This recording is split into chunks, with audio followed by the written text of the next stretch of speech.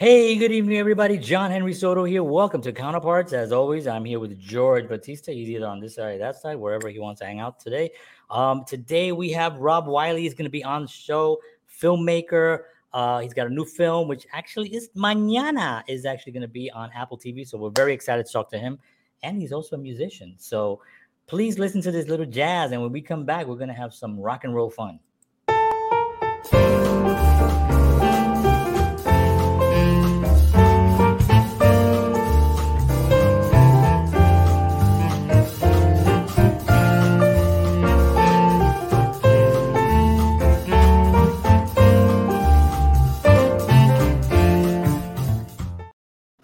All right. So we are back. Thank you very much, everyone, for tuning in. Appreciate y'all.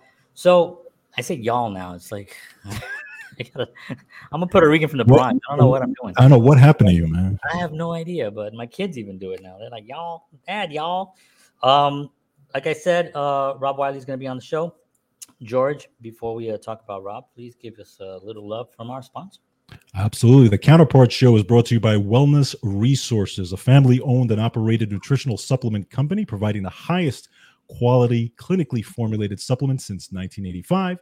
Find out why Wellness Resources supplements are the top choice of health-conscious individuals around the world. Go to myvitaminresource.com. And if you enter the promo code Counterparts, you will get free shipping on all orders. So check it out. Sweet. All right. I have a graphic there. I apologize I have a graphic that I'm supposed to show, but for some reason it's not here, and I'll get it again for our sponsors. So I apologize, sponsors. We love you. All right. So let's talk a little bit about our guests. So first of all, Rob Wiley. He is a feature film and music video director from Victoria, British Columbia. Rob sang and played guitar in rock bands for years, where he first started directing music videos to promote their songs. His music video, Out of Your Head, won Best Video at the 2012 Vancouver Island Music Awards, and Rob soon became regarded as one of the top up-and-coming music video directors in Canada. In 2016, Rob wrote and directed his first full-length feature film, Dark Cove, a thriller which went on to receive critical acclaim with iHorror.com, calling the movie an incredibly strikingly unique psychological thriller. His latest film is called River Road, about a musician who starts an intense romance with a fun-loving, hard-partying young woman. They soon spiral downward into a world of heroin and crime. River Road will be out on Apple TV tomorrow, August 3rd, and you should definitely check that film out. So, without further ado, let's bring him up, Mr. Rob Wiley. Woo! Yes. Right on, rock and roll. What's going on, guys? Good. Everything's going good. Thank you so much for being here. We really appreciate you taking the time to hang out with us this evening and talk some film, some music, and some pleasant young ladies that you meet on the road. Oh, wow. John Henry Soto, you're getting down to it. Yeah, we're going to talk about all of it. But yeah, this was great. First thing I want to ask, and when you're writing something like this, because you wrote and directed this, and this is one of those, I would think, challenging kind of endeavors, because you are a musician, you are a filmmaker, you shoot music videos, so you have a lot of different stylistic ways of shooting, but you're also behind the guitar and the mic. You're also a performer, so you're kind of coming from a lot of different angles, as a filmmaker. What was the biggest challenge for you to kind of take on all those roles and kind of put it into one as director? Because now you got to be critical of everything. And kind of make sure everything is actually in place, as well as performing in it, the music and everything. What was that like? Well, I mean, definitely, because I started doing music videos for my own bands, you know what I mean? That's literally how I started my first directing stuff, doing that. So actually, I mean, and then my first movie, I had a pretty big acting role, and that's tough, being a performer and the behind the scenes director and all that. it gets a little wild. I'm not gonna lie. So like this, as you guys saw in this movie in River Road, I've relegated myself to cameo status. I mean, a couple quick scenes. So therefore, I mean, literally, the music is, done separately in post and everything. So literally, I'm just there doing the behind the scenes, directing the film, and kind of taking off the performer hat, more bringing in the, trying to help the performers in the movie, encourage them, trying to help them, be the best they could be, and trying to tell the story. So I kind of have to put away the singer performer part, and that's great. I like doing that, and then I also like going back on stage and doing that whole thing. But that makes sense. And the interesting part was also the fact that you played I guess I would say a smaller role. So, but you're actually playing a bigger role, storytelling. So, because with a music video, you have the 3 minutes and 22 seconds. Yeah. The music that you have to kind of tell a story. So the arc is a little bit different. With this, you have a little bit more of a canvas. You have to be very, very, So, was there any time where you had to tell an actor, because this is a longer piece, like, no, this is not what I'm looking for. I'm looking for something. Did you have to get tough on set?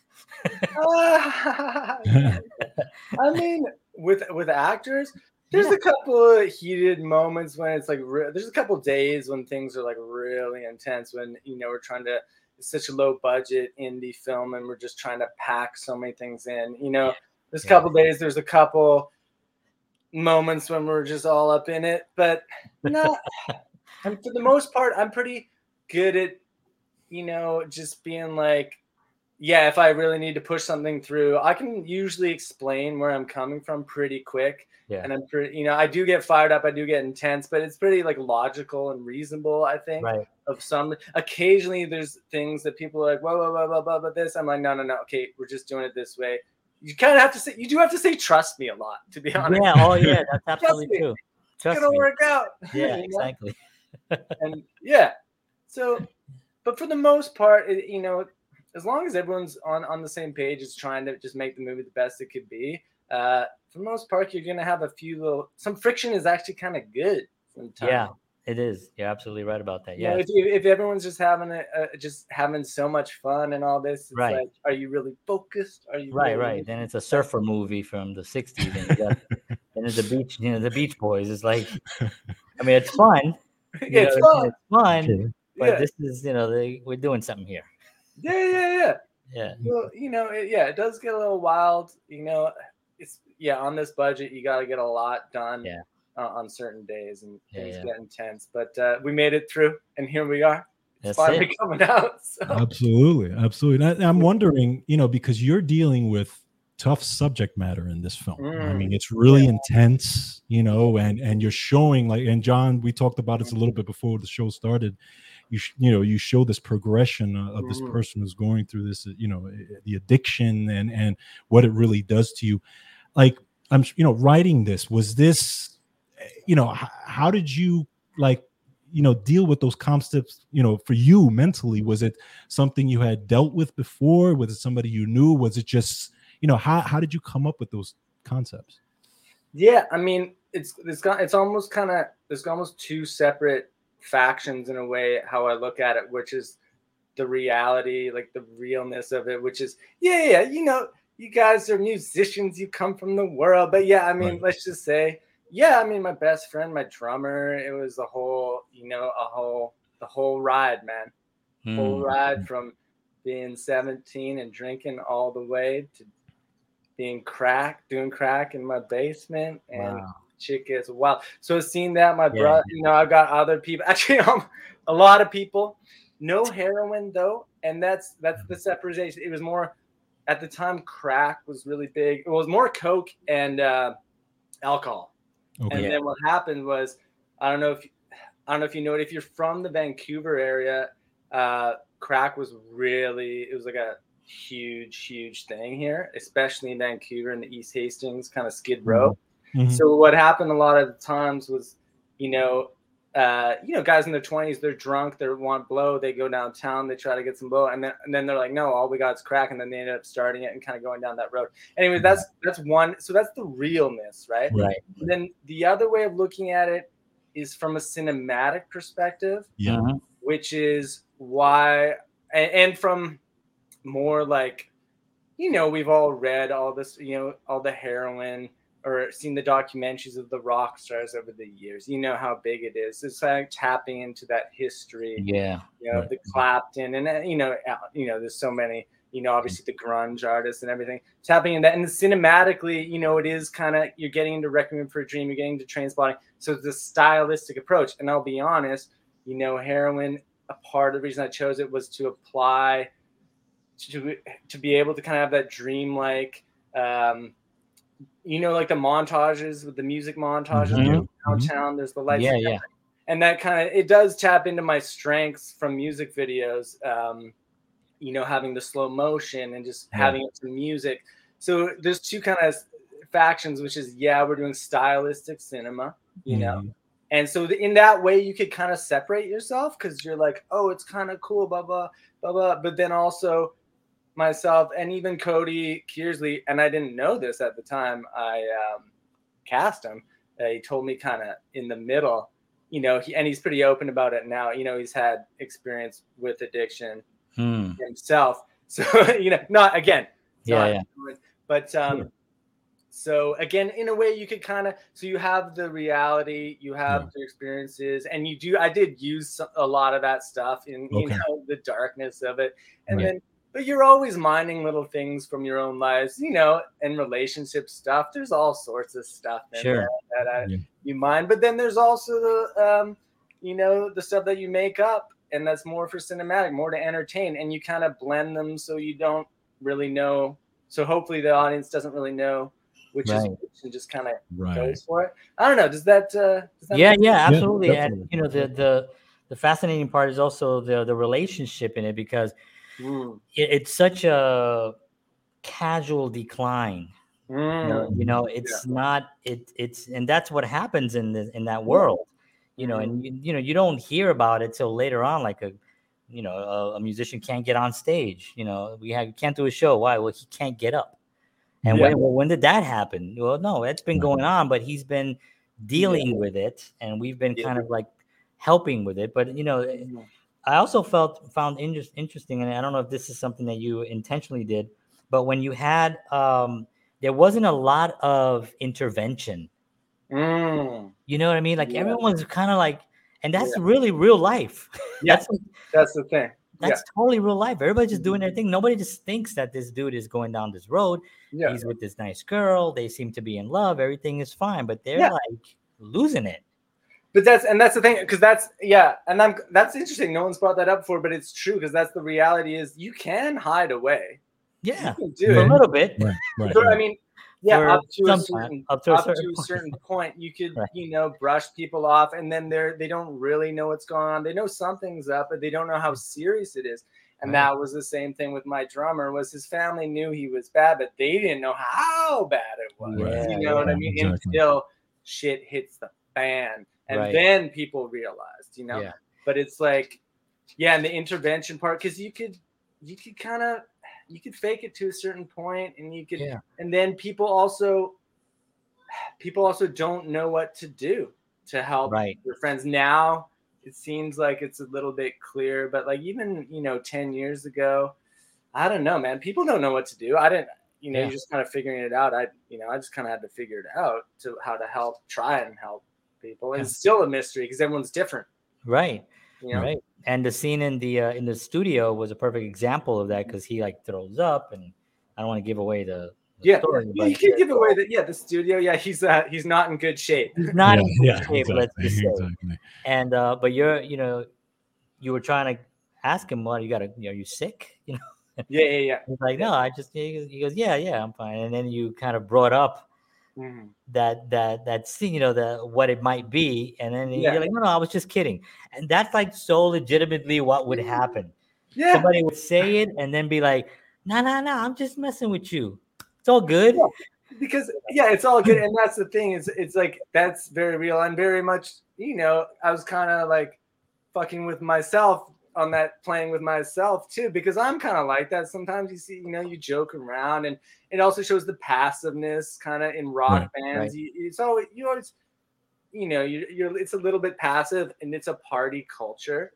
Right. And so, like, what line are they at? Yeah, are they just burnt out because they had a bad week and they partied too much, or is it serious? And you're just going, get some rest. Yeah, I partied too, and I got rest. Yeah. I drank some Tang, took some vitamin C, and everything's fine.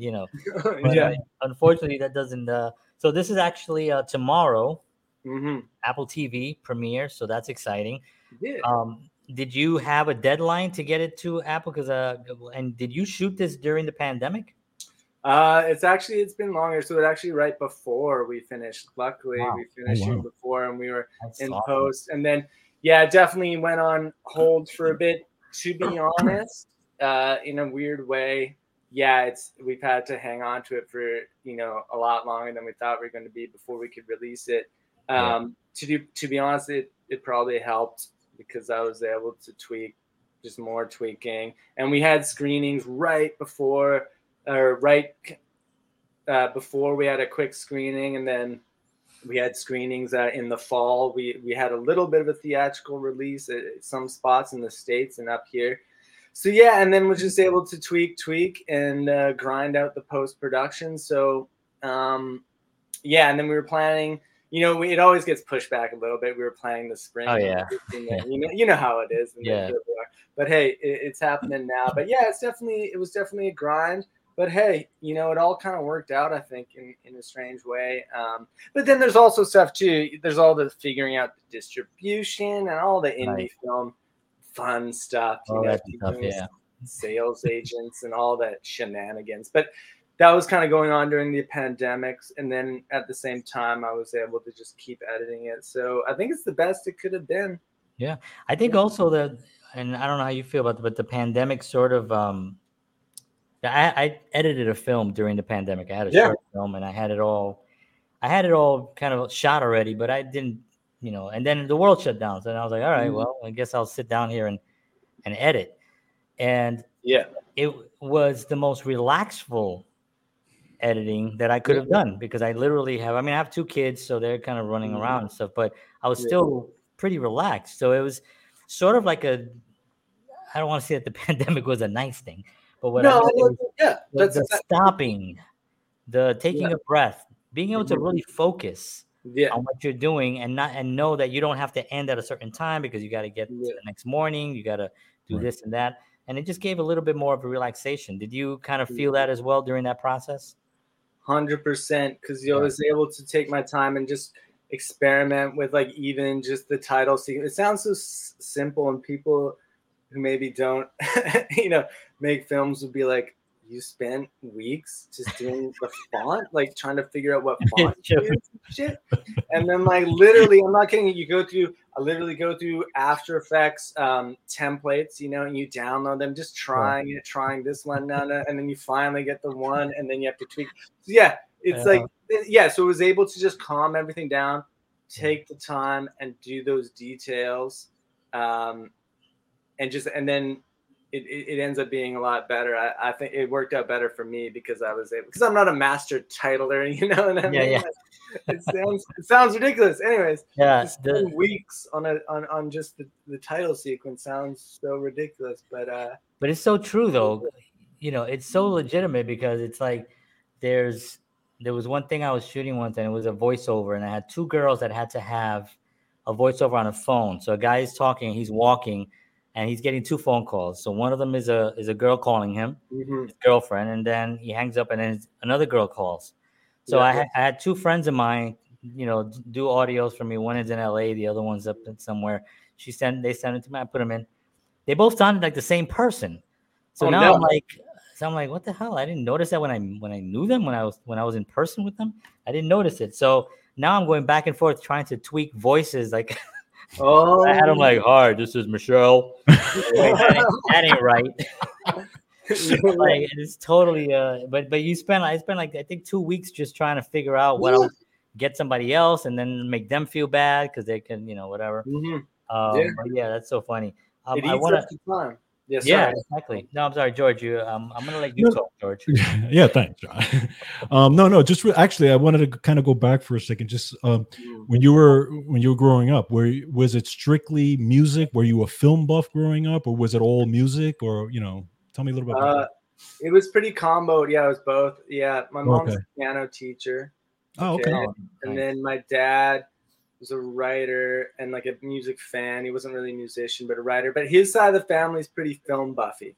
Okay. Pretty film buffy for sure. So we started, by the time, like 14, 15, getting into the Kubrick and I had like a little almanac that had all the list of all the Academy Award, the main winners. So you kind of go and you'd be like, oh, One Flew Over the Cuckoo's Nest. Boom, let's watch that. And yeah, it was getting pretty film buffy by the time around then.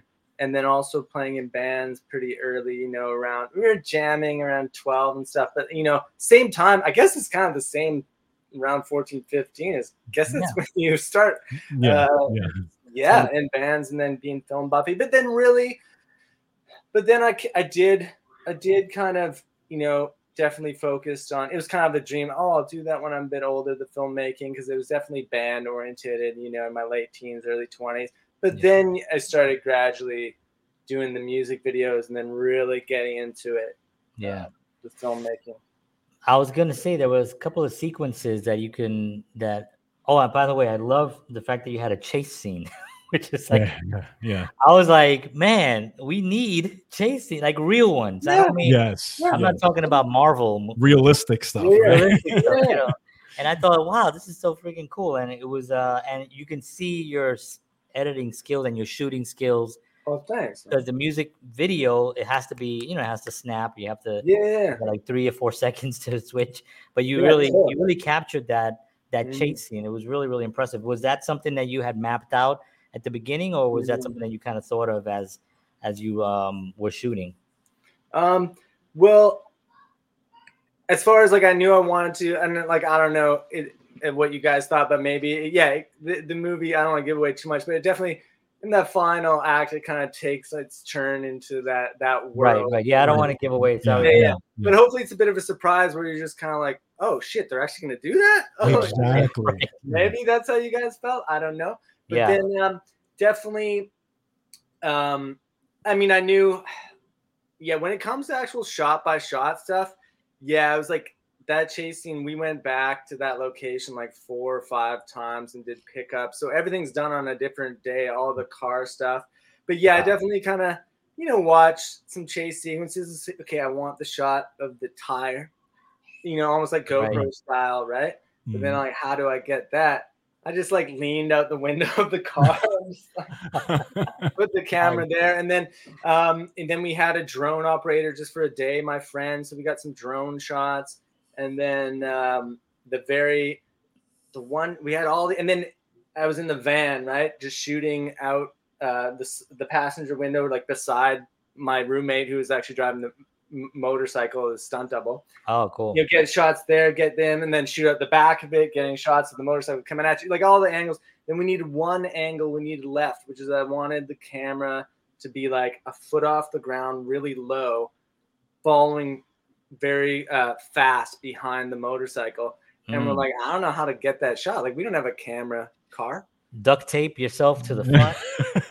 Actually, you're almost exactly right, except we duct tape. I'm not even kidding you. We're going to release a video next week, I think, of it. But no, we duct taped and we gaffer taped and like bungee corded a wooden plank.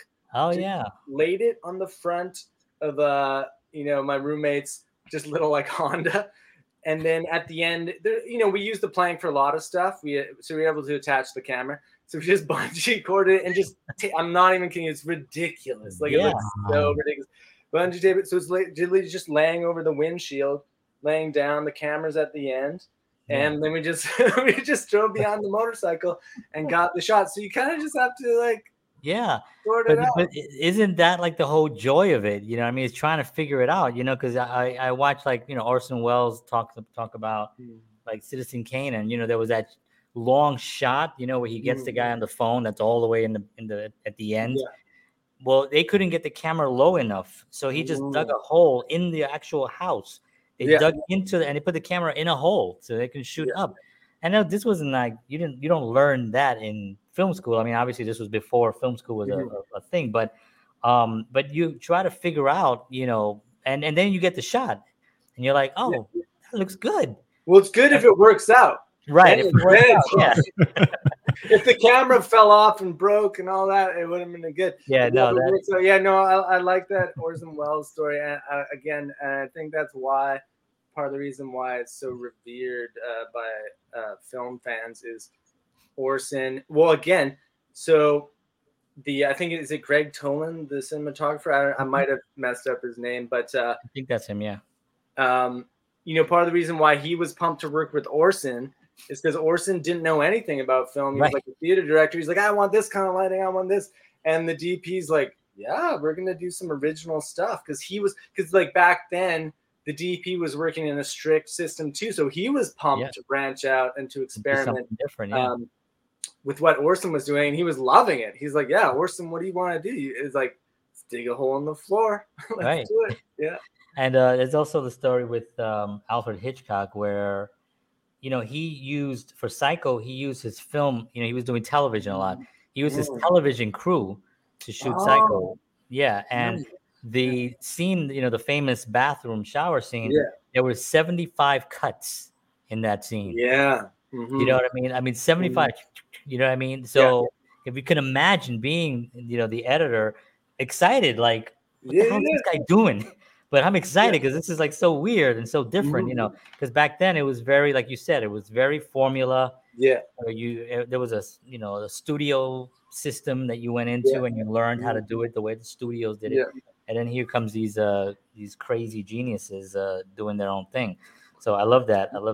But the George, I'll give you. No, I was going to kind of piggyback on some of the stuff that you guys were talking about. The amount of detail that you guys have to deal with when you're doing these films, the things that I would, you know, as a person, I've never done a film or anything like that. So I went on a tour when I was in LA. I did the Paramount tour, and they have this picture, and it was a picture of, it was a scene from the Ten Commandments, and they had the horses. Now, I guess it's the photographer shooting the photographer who's shooting the horses. So you see the truck, and you see the guys in the back of the truck with the, you know, shooting the horses coming this way, right?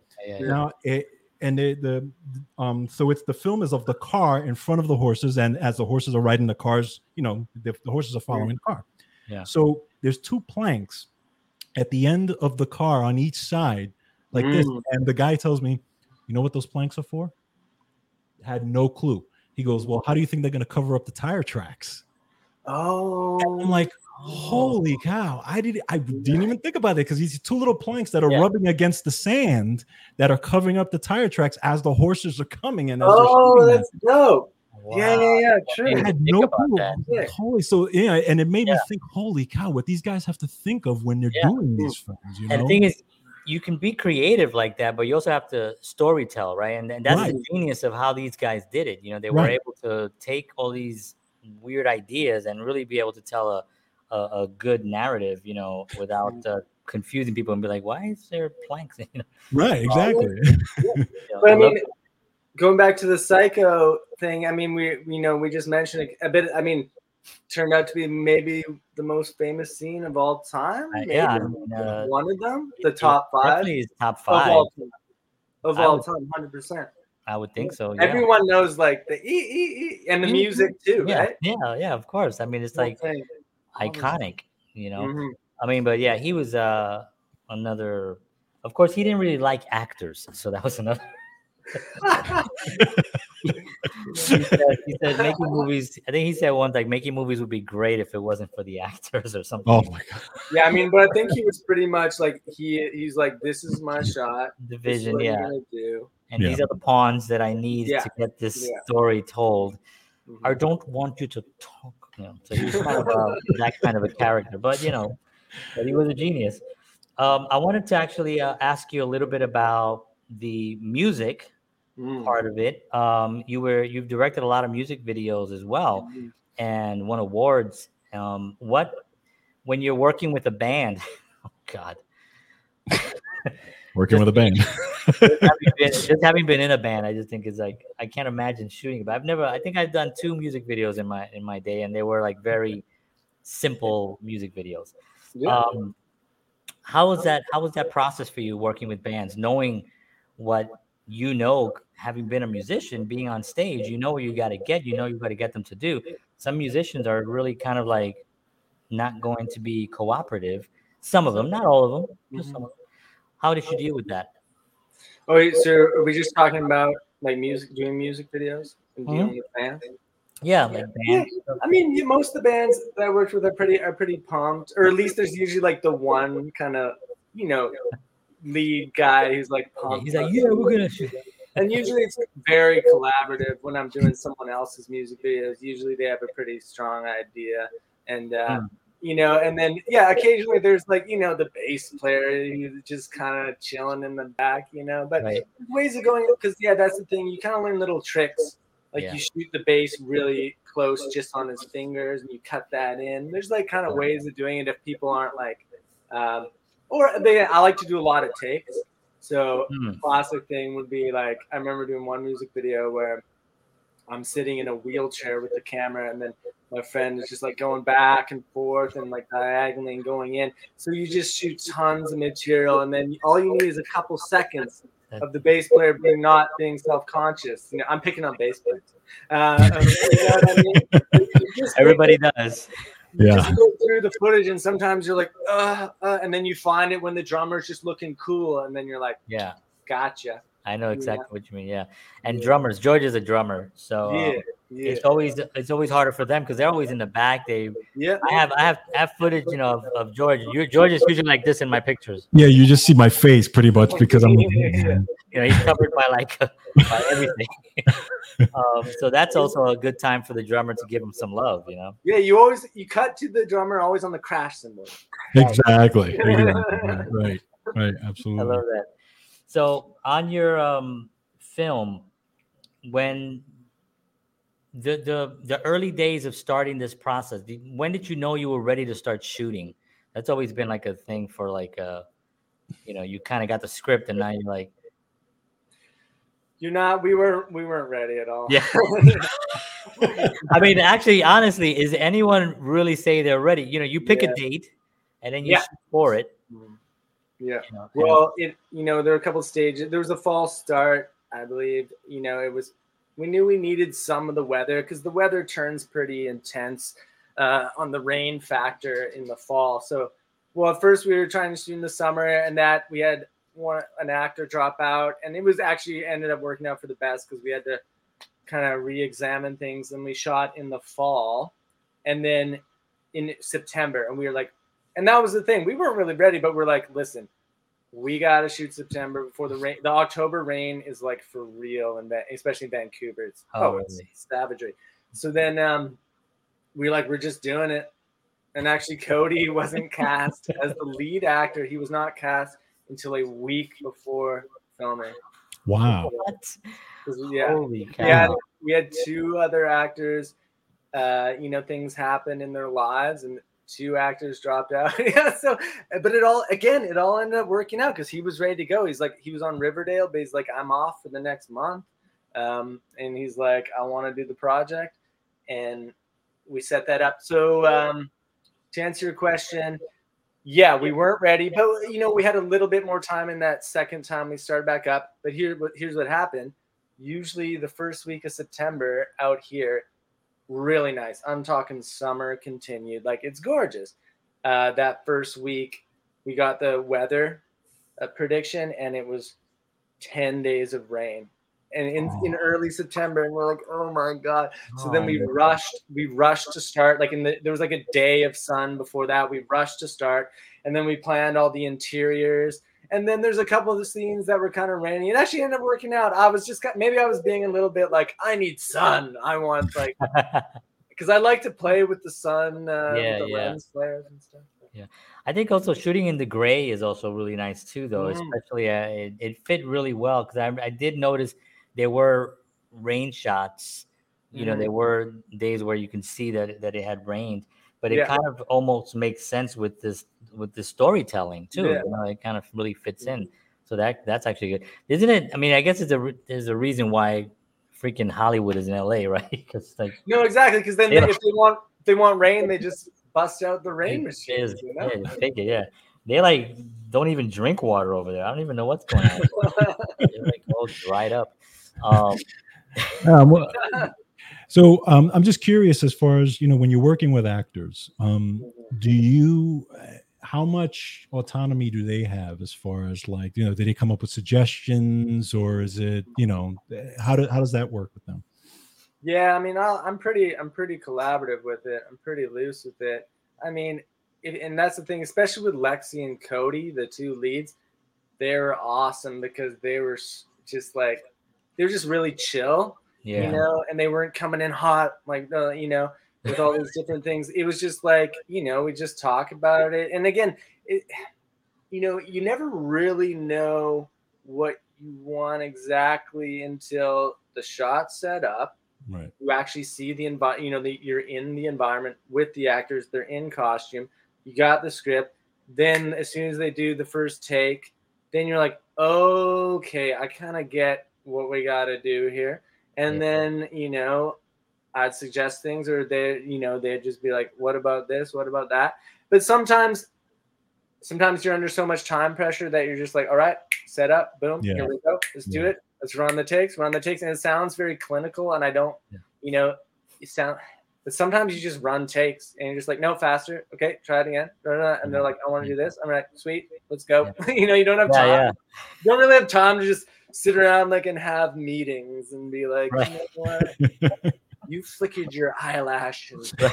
But that's really exactly. But I think isn't that really the way it? I mean, I guess my own opinion, but I mean, I feel that that's kind of the way it should be done, because I think it keeps the purpose, the scene alive. Yeah. If you go and you kind of shoot a scene and you go and you have a coffee break and you got to come back, then it's like you have to kind of rehash those emotions again. Whereas if you just put the actors in there, okay, listen, you guys are going to sweat for about an hour. Yeah. We're going to run this for about an hour straight, and we'll take a 5 after that, and then you kind of, unless it's a really, really long scene, but if it's a 5 to 6 page scene, you want to kind of get that. You want to get that like in a couple of hours. You know what I mean? Yeah, for sure. Well, and here's the thing too, which was Cody. Cody mainly did television. He's on Riverdale, so we're shooting the scene again in the movie. It's a long scene where they're on the floor and they're kind of talking about their childhood. Oh yeah. Talking about the stuff. That's a long scene. Yeah. Yeah, it's one of the longest, maybe one of the longest kind of scenes. I don't know if it's the longest scene in the movie, but it's a long one. I mean, again, we did that. We shot that in probably 3 or 4 hours, and I was like, to me, that's rushed, right? Because I mean, we only had 3 camera setups. We had the camera up top, and then both their singles, and they're essentially doing monologues. And I'm like, I think we did a good job. We got enough takes. And Cody's like, oh yeah, I like taking the time with the scene. I'm like, taking the time? I thought we were rushed. I think in TV, you're just like, he's on television. Yeah, you get 2 takes, you get 3 takes. We're moving on. So in a weird way, in some scenes,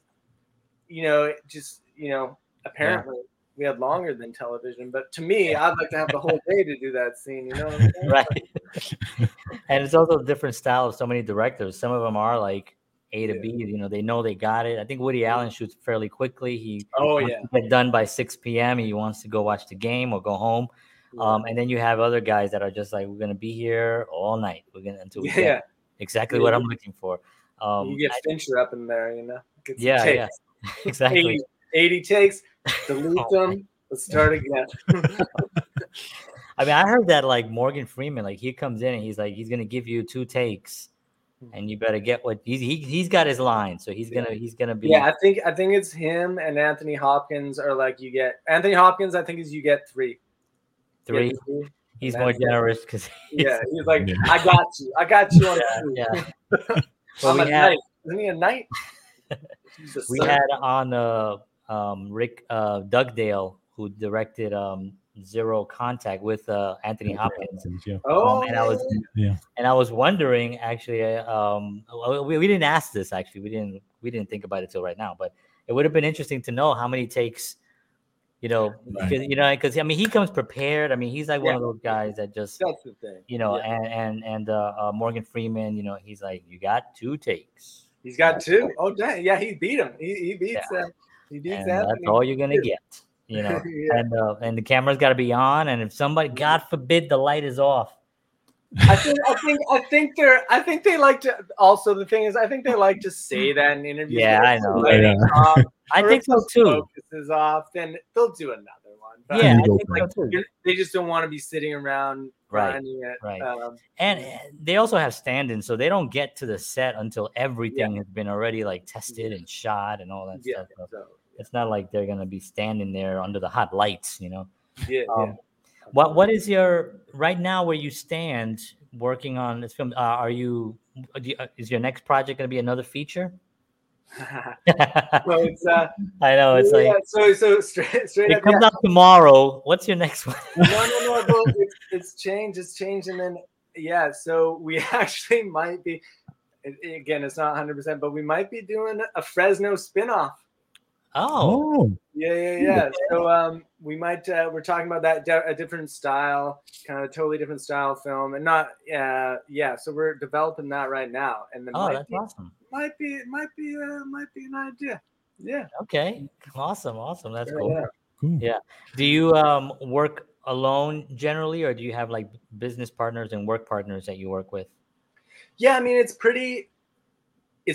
literally my friends. Me and Rob Abate, my co-producer, we started grinding out, my first feature whenever that, 7 years ago, and on music video stuff. And we just kind of started our own company. And another friend, Reen, as well, Reen McKinley. We just kind of like literally, we also come from the restaurant world, bartenders and servers. Okay. So I kind of just I didn't force them into it, but I was like, you're coming to help out on this movie. Let's do it. Like on the first movie. Yeah.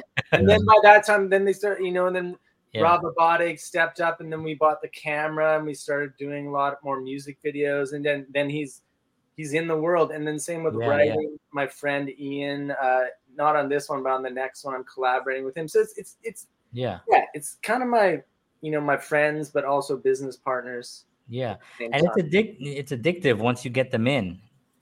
Oh no, that's what I'm saying. Once they get a taste, once they're like, oh, this is fun, and then they see it, and they're like, oh, yeah, that's awesome. Yeah, so then suddenly you're like, stop calling me.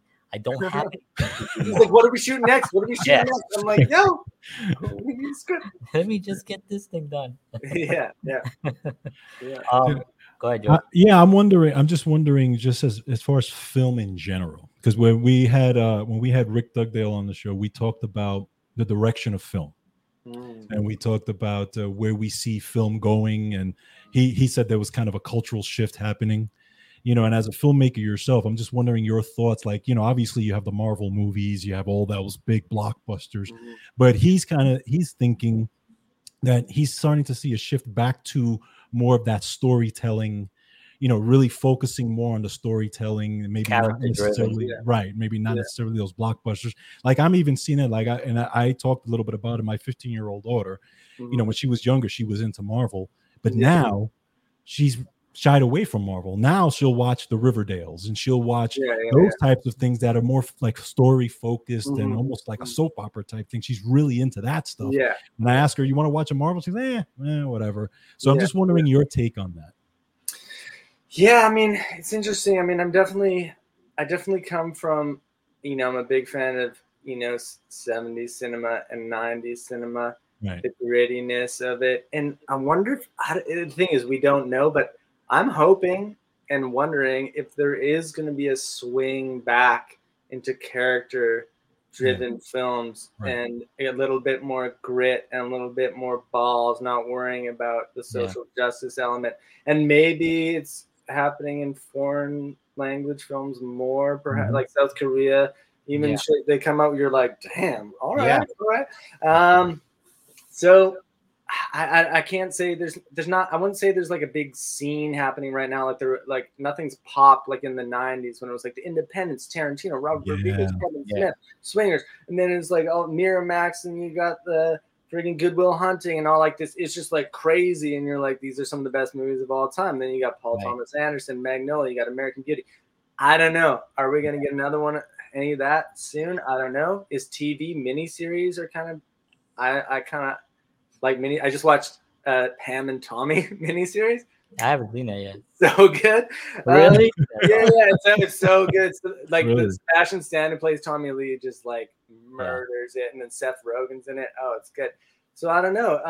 And then I don't know, man. And the thing is, Better Call Saul. I just started watching the final season. I'm like, shit, it's so good. Yeah, it's such a high level. So there's stuff out there. I don't. As far as film goes, I don't know. We'll see. What do you guys think? What do you guys think? Well, I think what we talked about was, I mean, Netflix and all these, they're putting out some high quality programming right now. And they also have the luxury of being able to go 6-7 episodes or 6-7 seasons to tell an actual story. And I think also with Scorsese's last thing, The Irishman, it was over 3.5 hours or whatever it was. Yeah. But it was sort of like, it was freaking long. But I actually liked that. I felt really good about it. I didn't feel I didn't feel rushed. I feel like you can really explore the characters, and I think that's happening. I mean, from having been, I had a film that was in a festival, and you mentioned Korea. One of the films that was on this festival, and it was it was on online thing because of the COVID, but we were watching, and I was watching some of the films. And one of them was from Korea, and it was disturbing, to be honest with you. Yeah. It was disturbing, but at the end of it, I was like, damn, but that's like really bold, and I'm kind of like almost happy they did that, even though I'm a little bit shaking right now. But, I thought that it was a good thing. So I think people are getting tired of this whole social... The formulaic and the formulaic nature. Yeah, right. And Marvel is great. I mean, I'm not gonna. Marvel is great at what they do. I have a 5-year-old son, and my daughter even loves them, and so we'll watch Marvel and stuff for the entertainment part of it. But I think for smaller character-driven, like your film, I mean, River Road is a perfect example of that. I hope you guys liked it, but we're also trying to entertain. I like there's a line. My theory is here's my theory is there's a middle road. Absolutely. Between, so as you mentioned, you got Marvel, Top Gun, popcorn flicks, right? Right. And when they're good, like a Guardians of the Galaxy or the latest Top Gun, they deliver, and you're like, fuck yeah. But then on the other side, you have your independence and you have your foreign language cinema. And sometimes, again, when they deliver the goods, like a Parasite, even Parasite brought in genre elements to it. Because sometimes, let's be honest, sometimes foreign language films with characters, sometimes, it's hard. Perhaps, they don't have story elements. It's more about the characters. Like, I think Blue is the Warmest Color. Like, it's dope. I loved it. The acting's so good. It's so real. You feel it. And then on the other side, but then there's a middle area, which I think is the best spot to be in. And it's a scarier because I think it's riskier. But like Guillermo del Toro, like Pan's Labyrinth, like it's a fantasy genre movie. And then it's a hard drama, like war drama. And the acting's so perfect. And yet, but it brings in the genre elements. And Scorsese plays in that middle area. Do you know what I mean? It's like he has craft, he has style. Craft. Yeah. It's stylistic. It's cinematic. It's adventurous. It's and it's such a hard middle ground to kind of live in. You know what I mean? And if you get there, and River Road gets there, Hopefully, if you guys agree, it is entertaining. I mean, you had the characters. You understood what the characters were, and you had like this really intense, I don't want to give anything away, but people check it out tomorrow, Apple TV. August 3rd, River Road. We have Rob Wiley is here with us tonight. We're at almost 50 minutes. This is how flew by. Unbelievable. Real quickly, before we let you go, we usually ask our guests this question is, during the last 2 years, obviously a lot of artists, especially musicians, really couldn't work, and people are starting to get back again into production. What advice or counsel would you give to anyone out there that's kind of still on the fence on what they should do and kind of how they should get back out there again? Yeah, you're talking about as far as like musicians and artists trying to get artists, back yeah, I mean, to be honest, I think pandemic or no pandemic, I think it's always a struggle and a grind to kind of decide if you're going to take on an artistic project, because you get caught up in you got bills to pay, right? You got people, you got relationships. How much time are you going to spend on an artistic project? How much time are you going to spend at work? I mean, really, you just got to go with the love. It sounds super hippie. Go with the love, man.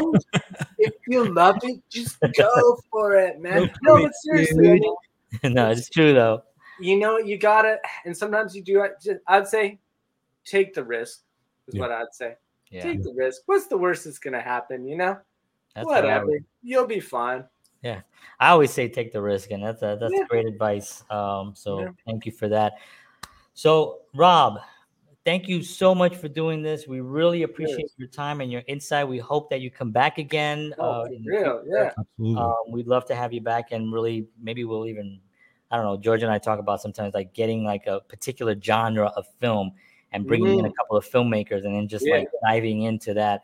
And I'm not one to like, I don't like to like be like, I think that this film was actually quite fascinating because I think that it was, I don't want to get into that space.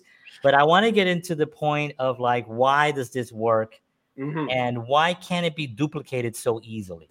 Ooh, I like you're talking my language. You see what I'm saying? You feel what I'm saying? I'm down, man. I'll put on my turtleneck, my glasses, cigarette, and I'll be like, "What are you talking about?" Right. Character, there's no fucking character. Exactly. That's exactly right. I love it. Yeah. I love it. Awesome, man. Thank you so much for being on. Hang tight. We'll be right with you. And thank you, Rob Riley, everyone. Yes. Cheers, guys. That was fun. Thanks, man. Awesome. Wow. Awesome. Rob Wiley. He's awesome. He's awesome. Fantastic conversation. He's got his head on his shoulders. He knows what he's doing. Making a good film. He also is actually talking the classics.